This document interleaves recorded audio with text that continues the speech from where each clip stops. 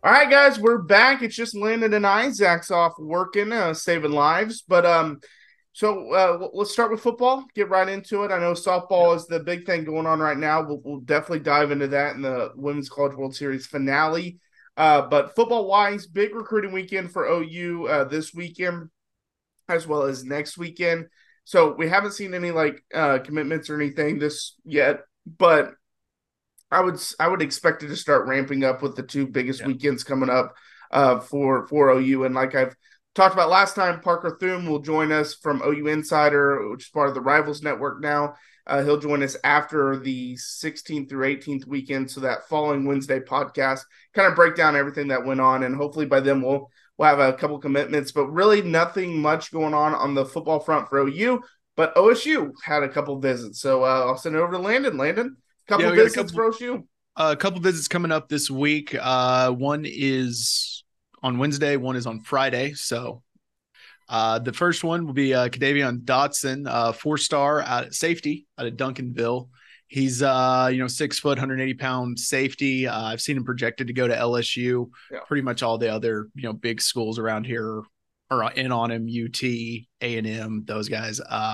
So I mean, I think it's probably a little bit of a long shot that OSU can pull him in, but you never know.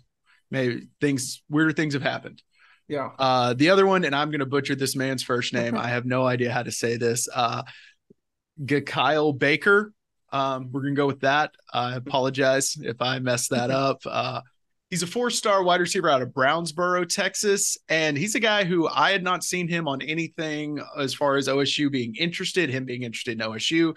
And then when I was checking the date on Dotson's visit, he all of a sudden popped up as having one like 2 days after. So I thought Okay. Yeah. that was interesting, and the fact that Gundy is listed as the recruiter for Yeah. him, also an interesting thing. I'm not sure where this is coming from. If maybe he was like really into one coaching staff who then kind of soured on him, and Gundy saw an opportunity. I don't know what's happening there, but yeah, it's kind of interesting when a guy pops up out of nowhere with a visit and your head coach is Yeah. listed as a recruiter who is not known to go out and visit people until like they're a little bit closer to really committing. Yeah, and we were talking about him. I guess it was Monday, Landon and I, and he's a speedster. I mean, very very Very fast. fast. Pretty much all of his highlights are just him running Just straight go past people. routes. There's no safety Yeah, help, and those corners stood no chance. yeah, exactly. And he's a guy, Bryant Wesco, five-star wide receiver from Texas, ended up committing to Clemson yesterday. He was a guy that OU was in the running for, and a lot of people thought was leading, and it was kind of a surprise to his family and stuff that he chose Clemson. But that's Gurkyle. I'll go with Gurkyle also, but that's a name that's been mentioned now. OU might be going after too, so that's a name for both OU and OSU to kind of keep an eye on. And we'll definitely see what we or see what we can, or find out what we can see from his visit this upcoming week, and then maybe on Sunday's podcast, kind of let people know about that. But yeah, I mean, two solid visits for this week. The Duncanville guy, it's interesting because him and a guy that OU is going after really hard is a running back. They tweeted that they wanted to go to school together, but the only one that both are considering is Oklahoma State. Because OU hasn't really recruited Yeah. the safety, but they've recruited the running back. So And I don't know. I don't think we've really recruited the running back. It's Yeah, kind of a hey, exactly. we've offered him, but Yes. it's not Yes. really trying too much. Yeah. He grew up actually in Oklahoma, near Norman. Now plays in Texas, but grew up a huge OU fan. So yeah, y'all aren't really going after the running back. We're not really going after the safety, but yet they want to play together, and that's been the one. Now I have heard rumors about LSU for the running back, so Yeah. maybe Maybe that's LSU's where they're going. yeah, where they want end up going together. But it's going to be fun. I mean, recruiting is going to be picking up. Yeah. I know, I do some writing for Sooner Wire, and we've been putting out recruiting stuff left and right. People dropping top tens, dropping official visits, top fives, committing. Like it's that time of Where the it gets year. fun. Yes. So let's move on to baseball. Just briefly mention it. OU baseball falls to ECU. Something we mentioned on Sunday's podcast was most likely going to happen. ECU dominated them the first time around. This time OU played a little bit better, but ultimately just didn't get it done. But it's a season to build upon. And I heard a great analogy. We saw OU baseball slowly. They were starting to get better, and then they had that miraculous run to the finals, and then people started expecting that and kind of looked at this as a down year, and it really wasn't. And someone had the great analogy of the Thunder, how they peaked so quickly, and people were like, "Oh, they got to go to the finals and win it every year," and then reality set in that it's like, no, just keep them on that same trajectory you had them on before they went to the finals, and you'll see where they're headed. I mean, they got a lot of young, really talented players, so they got a bright future. And they ended up making the tournament and winning a game in the tournament was, last year would have been success just making the super regional. And then of course they get on a run and they go really far, but their season comes to an end. So baseball is officially over. Oklahoma and Oklahoma State are out of it. Obviously there's still super regionals and things like that to go, but the big one is softball. Oklahoma State puts up a fight, but ends up falling to Tennessee. That was one of those games where they were just off by like a foot. Everything just went 1 foot to Tennessee's direction and it turned a game. Oklahoma State did not play clean. I think they had 3 errors in the game. Only really one of them cost them a run, but I mean, you can't sit there and have 3 errors in an elimination game. Yeah. Tennessee's defense was amazing. There were multiple plays that they made. Kiki Malloy, which I found out was Lawyer Malloy's daughter, out there. She's so covering good. Center field like nobody's business. She made one of the prettiest catches I've ever seen on that dive. And she might be the best offensive player too. So I mean, she's she roped incredible. A couple ones too. Yes. So I mean, she was awesome. I mean, it's hard to call it. I mean, they just got beat by a better team. It's not like they played that. Yes, they had some mistakes. They didn't play that poorly. They just lost. The big news, though, was that Lexi Kilfoy announced she will be coming back for I guess it would be her super senior. Her COVID year, basically, And at the beginning of the year, Kelly Maxwell said she would be back. We'll see if she sticks with that. But, if they both come back, that's a good place to start. Yeah, good foundation for next season, obviously. What is I'm kind of curious because I kind of saw mixed points on this. What is your thought on the season this year? To me, like anytime you make the Women's College World Series, like that's a success in my opinion. But on the flip side, OSU coming into this year was thought to be that second best team and to finally make the finals and really, OU is a different animal. Don't even think about OU, but just think about OSU compared to everyone else. But they were thought to be, compete against OU for the Big 12. Probably not win it, but at least they were always going to be the second one, and they really didn't live up to that. Obviously had that terrible stretch. And then they started playing really well again, and just to kind of revert to some of their old ways in the Women's College World Series. But overall, what was kind of your thought of the season for the Cowgirls? I mean, if you take away that slide for that month and a half away and tell them that you came, like a game away essentially from making the final, I mean, you're probably going to take that. Yeah. I mean, when you get in there, I mean, Florida State, Tennessee, Oklahoma State, and I mean, for most of the season, UCLA, you would have said they're kind of that second tier. Those are the teams that would have a shot to challenge OU in a series, probably lose, but, keep it close. And losing, I mean, they lost to Florida State and Tennessee in the Women's College World Series. And those are 2 of the best teams, which we saw how they played against everyone else. I mean, it's hard. Yeah. I guess it's kind of a little bit of a letdown with how they looked for those first 2 months. Yeah. But when you look at, I mean, before Gajewski got there, we were lucky to make regionals. He's turned them around for sure. Now it's like, we didn't make the final. This is not a good year. Yeah. I mean, the program's in a great place. They had a really good recruiting class last year. Yes, they're going to lose a lot of key pieces, but there's a lot of people ready to step in, bigger role that should have the talent. We'll see if he can keep it rolling. I mean, maybe a slight letdown, but I mean, nothing that, I'm flipping a table over. Well, and you had another reason why I said that is because you had a lot of fifth-year seniors on this roster. It was a really veteran team. This was a really decent year to make a run. But if you get the 2 good pitchers, your 2 great pitchers back next year, I mean, maybe next year is the year that finally all starts coming together. But yeah, I mean, you make the Women's College World Series through theoretically you're the fifth or sixth team because you lose in the semifinals or you lose just before the semifinals. Semifinals was Tennessee and Florida State and then OU and Stanford. So you're the 5th or 6th right there. Theoretically, you got to take that, especially with, like you said, Kenny Gajewski has built that program up to now being a power. And UCF is a pretty good softball program, but OSU really should dominate Big 12 softball going forward after this upcoming season when OU and Texas head out. But yeah, I was just kind of curious about that. So on the other side, OU, they play Stanford. That Kennedy girl is so good, especially as a true freshman. He's a beast. I was reading, and I kind of already knew this, but then when you kind of put it in perspective, it's even crazier.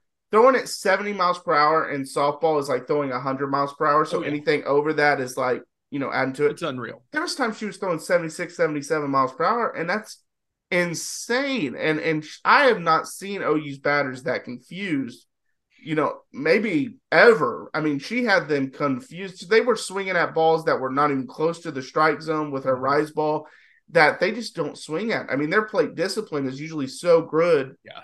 And she's great.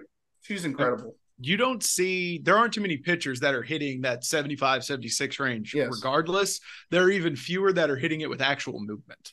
Yeah, and as freshmen, I mean, just insane because and like you said, with the movement, but also just pinpoint accuracy. Wherever she wanted to throw it, she was hitting it.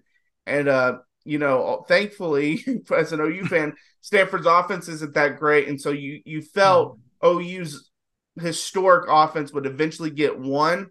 And as long as Jordy Ball can continue to keep them at 0, I was texting Zach this, and he kind of disagreed with me. But my feeling was I felt more confident that OU's historic offense would be able to get one against the best pitcher in softball in Kennedy. I had more confidence in that happening than I had in Stanford's bad offense scoring on Jordy Ball because Jordy's, top 5 pitcher in softball as well. But no, she's incredible, and as an OU fan, I'd love for her to hit the transfer portal and come to Norman. But she's not. You get that Stanford degree, you can do anything with that. Yeah. So she's going to stay out there. But no, maybe she's a grad transfer. Yeah, she just wants to play one more degree. Year. Yeah. Well, I am not looking forward to playing her the next 3 years. And if they can get any kind of offense, I know.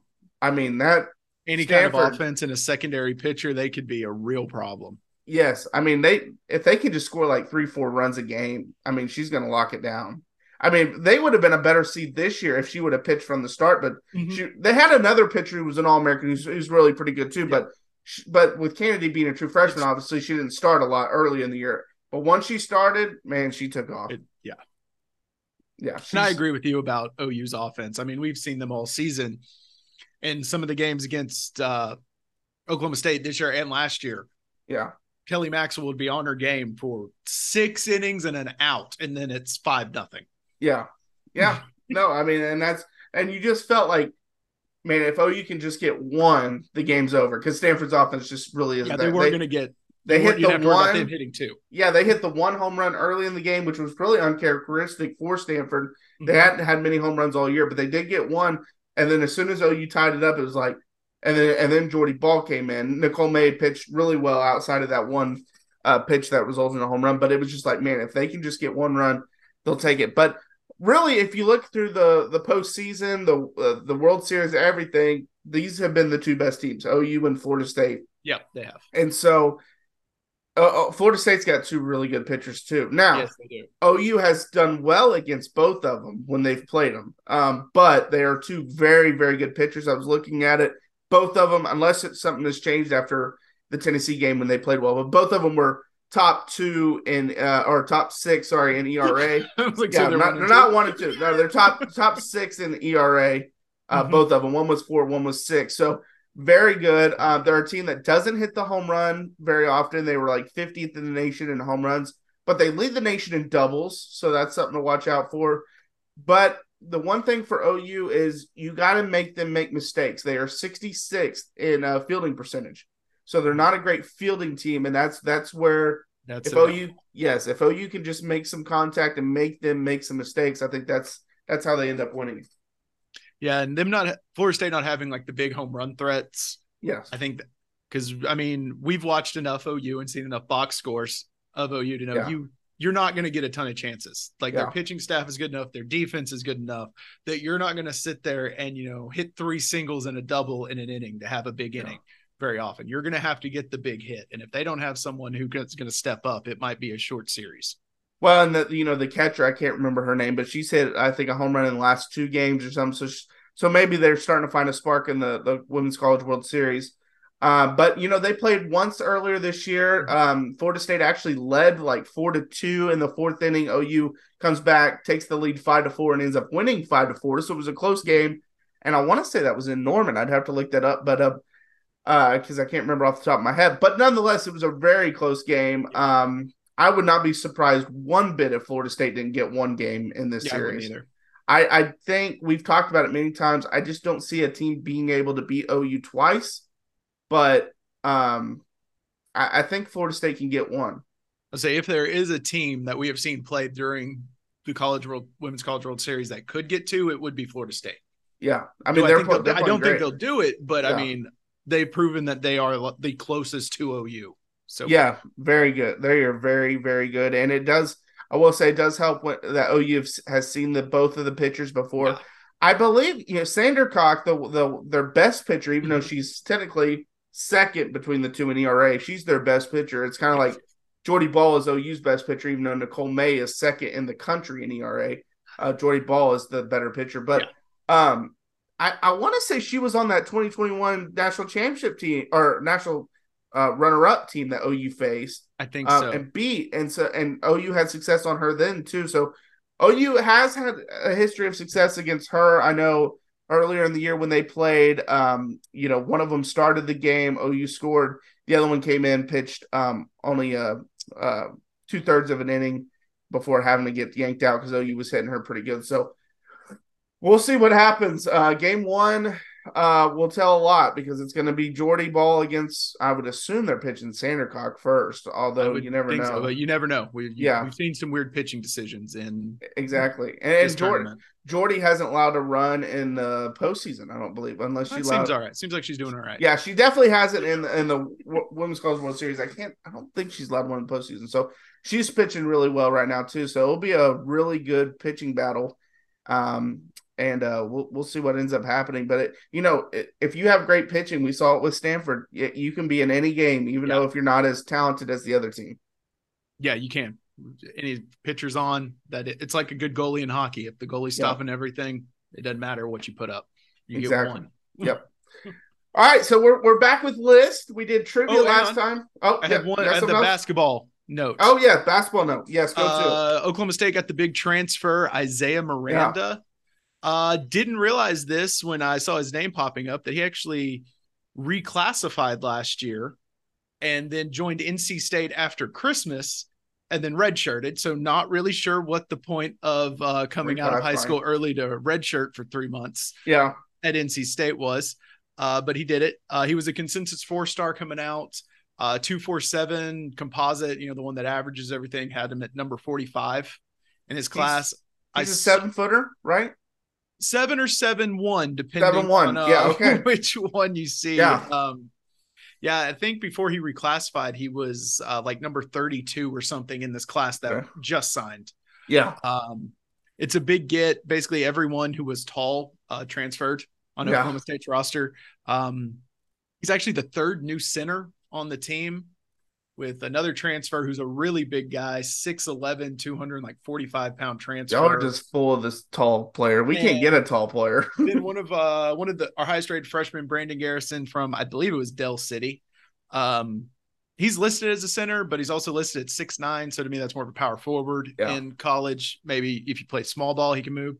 But Miranda was also apparently getting he entered his name into the draft portal, got some feedback that he might be drafted, but decided to transfer and see if he can up his draft stock to go the next year, and chose Oklahoma State. So it's a big get for Boynton.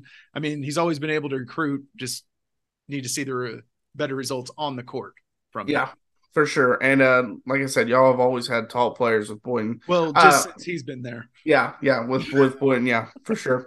I did forget to mention this. We'll go to this real quick before we go to our list. 5-star tight end Davon Mitchell announced the other day he's going to commit July 8th. It feels like it's OU's race to lose. Like I said, 5-star tight end. He played with Michael Hawkins, our quarterback commit. Transferred out to California because he wants to reclassify. It sounds like he's going to be able to reclassify to 2024. If not, he's a 2025 recruit, but he's committing July 8th, so we'll be on the lookout for that. But Yeah. all right, let's go to our list. So this is kind of in honor, which we'll talk about in our next podcast. Didn't really have a whole lot of time because we had the Women's College World Series. But 3 Sooners, 1 Cowboy are finalists for the College Football Hall of Fame. One of those Cowboys is Justin Blackmon, and so that's kind of the reason for our list today. We're going to rank our top 3 wide receivers. I went with just OU. As I'm assuming you're going with just OSU, or are you just I figured overall? That's what we do. Okay, yeah, I figured that too. So start with your number 3. All right. Well, first off, I'm going to give apologies to Rashawn Woods and James Washington for not making the list. Number 3, I'm going with Des Bryant just because he played 2 years in a game. If he'd played a little bit longer, probably would have been higher up. But I mean, he was he was a freak. I only got to watch 1 game of his in person, and it was my first game as a student, and it was the game against Georgia where he just torched them. He made the Sports Illustrated cover with that diving catch. He's a freak. I mean, he was amazing to watch. One of my favorite Oklahoma State Cowboys of all time. My number 3, I don't feel like he gets the love that he should. I remember playing flag football and trying to imitating his moves when I was younger because I was such a huge fan of his. It's Mark Clayton for me. Played with Jason White in in that era, the 2003, 2004 era. And I remember against Colorado, he did it against a couple teams, but they would throw it out to him and he would just run across the field for a touchdown. And so I remember I intercepted a ball in flag football, and instead of just running down the sideline for an easy touchdown, I decided to go all the way across field. I had to get stopped before the score. And I was just trying to be like Mark Clayton, man. I feel like because he was so long ago, almost 20 years, which is crazy to think about, people don't really give him the love that he deserves. But Marquise Brown, sorry, but I'm going Mark Clayton. Hollywood was obviously up there, but going with Mark Clayton. Number 2. Clayton was an underrated guy to get on Madden back in the day. Yes, and he was a high school quarterback turned receiver. So, number 2, I'm going Tylan Wallace. I mean, my love for Tylan Wallace. Yeah. For how big he was to be able to make some of the plays he did, it just didn't make sense to me. He also has 2 of my favorite plays I've ever seen where he takes the screen and trucks the entire Iowa State defense going down the sideline. And then the pass when they upset Texas, where for some reason they trusted Corn Dog on a 4th and 3 to throw the ball, and Tylan mossed 2 Texas defenders to walk in for a touchdown. Yeah, no, he was incredible. Should have won a Blitikoff, in my opinion. My number 2, this might be controversial. A lot of people might have him number 1. I'm going CD number 2. That 2019 season, I remember before the Bedlam game, Mike Gundy said it was a one-man offense, talking about Jalen Hurts, but I was like, it's a one-man offense because of CeeDee Lamb, because he was torching people, and Jalen obviously had a great season that year, but it was literally offensively just throw it to CD, because that's pretty much all we had that year, and he was incredible. I've never seen any wide receiver break as many tackles in a season as he broke that year. I remember the you always see the picture against Texas at services where there's 5 Longhorns around him and he still somehow scores on that play. But he was incredible. It started as a true freshman, and you could see as a true freshman this guy was going to be really good. And what was great about it, freshman and sophomore season, he progressed every year, but he really progressed those year. But his freshman and sophomore season, he was really easy to bring down. You could just barely tap him and he'd go down. And he worked on it. And as a junior, like I said, was incredible at breaking tackles. Still that way with the Dallas Cowboys. Probably the most talented receiver ever to come through Oklahoma. And you could argue he should have won the Blendikoff that year, but Jamar Chase obviously had a huge year also. Same thing with Jerry Jeudy and Tylan Wallace on that season. So, but CeeDee Lamb, number 2 for me. Number 1 for you. Well, CeeDee Lamb haunted me for years. So I'm glad he's a Dallas Cowboy. Number 1 for me, it's obvious. It's Justin Blackmon. Bust out the old Justin Blackmon jersey for this. I mean, I was there for his 3 years. Granted, the first year he was there, I only remember him 1 game, and it was actually Colorado game where everyone was hurt, and we had to sit through half of Alex Cate, and the only time I've been a part of a put in the backup quarterback chant. And they brought in Whedon, who threw the game-winning touchdown to Justin Blackmon. First time they hooked up, and then they just went on a run and torched everyone for 2 years. I had a class with him at one point, before he was a big deal, and he actually went to class with normal people. Yeah. My number 1, this is I always are. I get in arguments because a lot of people have CD. My number one has always been Ryan Broyles. I mean, anytime you lead the nation all time in receptions, obviously that record eventually Amazing got player. broke, but he had that touchdowns. He had the Big 12 touchdown record. That his senior season, if he doesn't tear his ACL, he was blowing everyone away in the stats. He probably was the Blendikoff that year. He Yeah. played what, 8 games, 9 games, and he had over 1,000 yards or close to it already. I mean, he was going off that season. And it changed the whole offense that year. I mean, we were not the same after he went down. And going back to where I talked about CD, I've never seen a guy break as many tackles. I've never seen a guy always open like Ryan Broyles. That his route running was unreal for Unreal. like the way that Yes. offense worked, the way he was able to get open was just not, it wasn't right. And I remember ESPN did the piece on him where it was the "Don't touch me" piece, and he talked about how he always learned how to get open because he doesn't like being touched just in regular life and everything, just doesn't like being touched. So he would always find holes, and he was a master at that. He was I great. mean, anytime you throw it to him, it was like, how the heck does he get open? He's the best, one of the best receivers in the nation, and he's wide So open. frustrating to watch too, because you could watch him and not understand how he got open. Yes, yeah, and I believe if I remember the stat correctly, he dropped 2 passes his whole college career. I mean, so he caught everything already. And I think he would have, if he didn't tear his ACL, he would have had a huge NFL career because that was right when again. I mean, he's a slot guy. You put him in the slot, he's well, and that's right when the slots were getting really popular. Yep. He still got drafted second overall by the Lions. They put him on a punt return for some reason. Yeah, second round. For some reason, they put him on a punt, and he tears his ACL again. Then he ends up tearing his Achilles, and it just never worked out for him. But I think he would have been a perfect complementary piece to Calvin Johnson. Yeah, he would have been if he doesn't tear his ACL. But that's my number one. But and ironically, they played the same years, same time frame. Yeah, we kind of matched up with time frames on. I know we did. Yeah, we did, and they were those battles were fun to watch. Blackman and Broyles, and they did it so differently. Like Blackman might get you 5 catches for 180 yards, and Broyles going to get you 14 catches for 180 yards. And Blackman was going to he wasn't going to look open, but he was going to come down with the ball and then throw the defender to the ground. Yeah. And you just knew every third down, Broyles was going to be wide open somewhere, and that's just how it worked. But I will say one time it was a Justin Blackman story. They were playing Arizona. They threw like a quick screen out to him, and an Arizona defender read it and popped him, and he dropped the ball. And while they're trying to signal in the play, he goes, "Give me the ball." Yeah. And they run the same play again, and he throws the guy to the ground and runs it in for a touchdown. Yeah, no, he was incredible to watch. He really was, and him and Whedon had a special connection as well. But another one that just a few things could have gone differently, probably has a great career, but he just had some off the field because he had a really good rookie year. If he didn't have off the field stuff, and he's still dealing with that off the field stuff. I hope he gets it together. Figured out.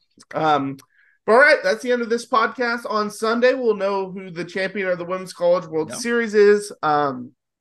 Sunday, we might even know some things from this recruiting weekend for OU. Might know some things about the visits that Landon mentioned. So, and then obviously, I said already, we'll talk about the Hall of Fame, people getting the Hall of Fame, and talk about that. So, it's been fun. Until Sunday, we'll see you guys later. See you then.